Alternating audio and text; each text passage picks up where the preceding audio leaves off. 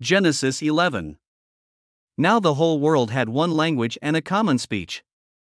As people moved eastward, they found a plain in Shinar and settled there.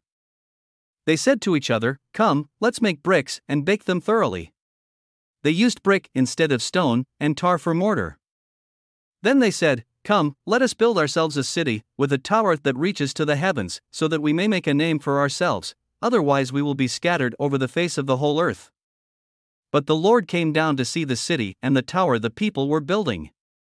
The Lord said, "If as one people speaking the same language they have begun to do this, then nothing they plan to do will be impossible for them.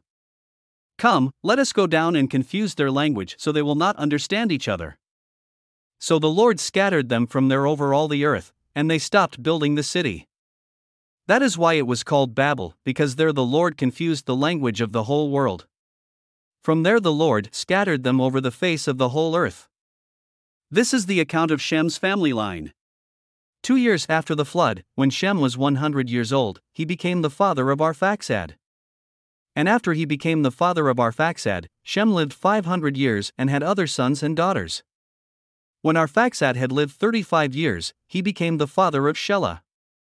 And after he became the father of Shelah, Arphaxad lived 403 years and had other sons and daughters.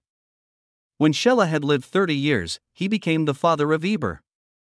And after he became the father of Eber, Shelah lived 403 years and had other sons and daughters. When Eber had lived 34 years, he became the father of Peleg. And after he became the father of Peleg, Eber lived 430 years and had other sons and daughters. When Peleg had lived 30 years, he became the father of Reu. And after he became the father of Reu, Peleg lived 209 years and had other sons and daughters. When Reu had lived 32 years, he became the father of Serug. And after he became the father of Serug, Reu lived 207 years and had other sons and daughters. When Serug had lived 30 years, he became the father of Nahor. And after he became the father of Nahor, Serug lived 200 years and had other sons and daughters. When Nahor had lived 29 years, he became the father of Terah.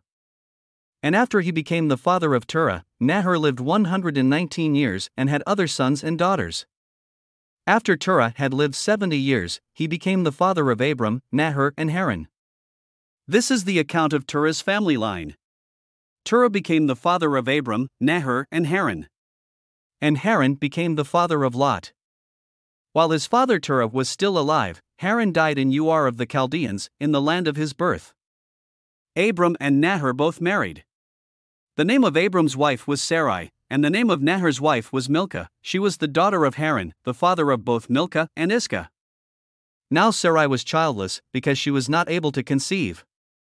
Terah took his son Abram, his grandson Lot son of Haran, and his daughter-in-law Sarai, the wife of his son Abram, and together they set out from Ur of the Chaldeans to go to Canaan. But when they came to Haran, they settled there. Terah lived 205 years, and he died in Haran. Thanks for listening to another chapter of the Bible. At My Faith Fuel, we believe a good coffee fuels your faith and energizes your day. Please visit myfaithfuel.com to explore our delicious coffee blends. Part of each purchase goes to training worshipers around the world. Thanks for listening.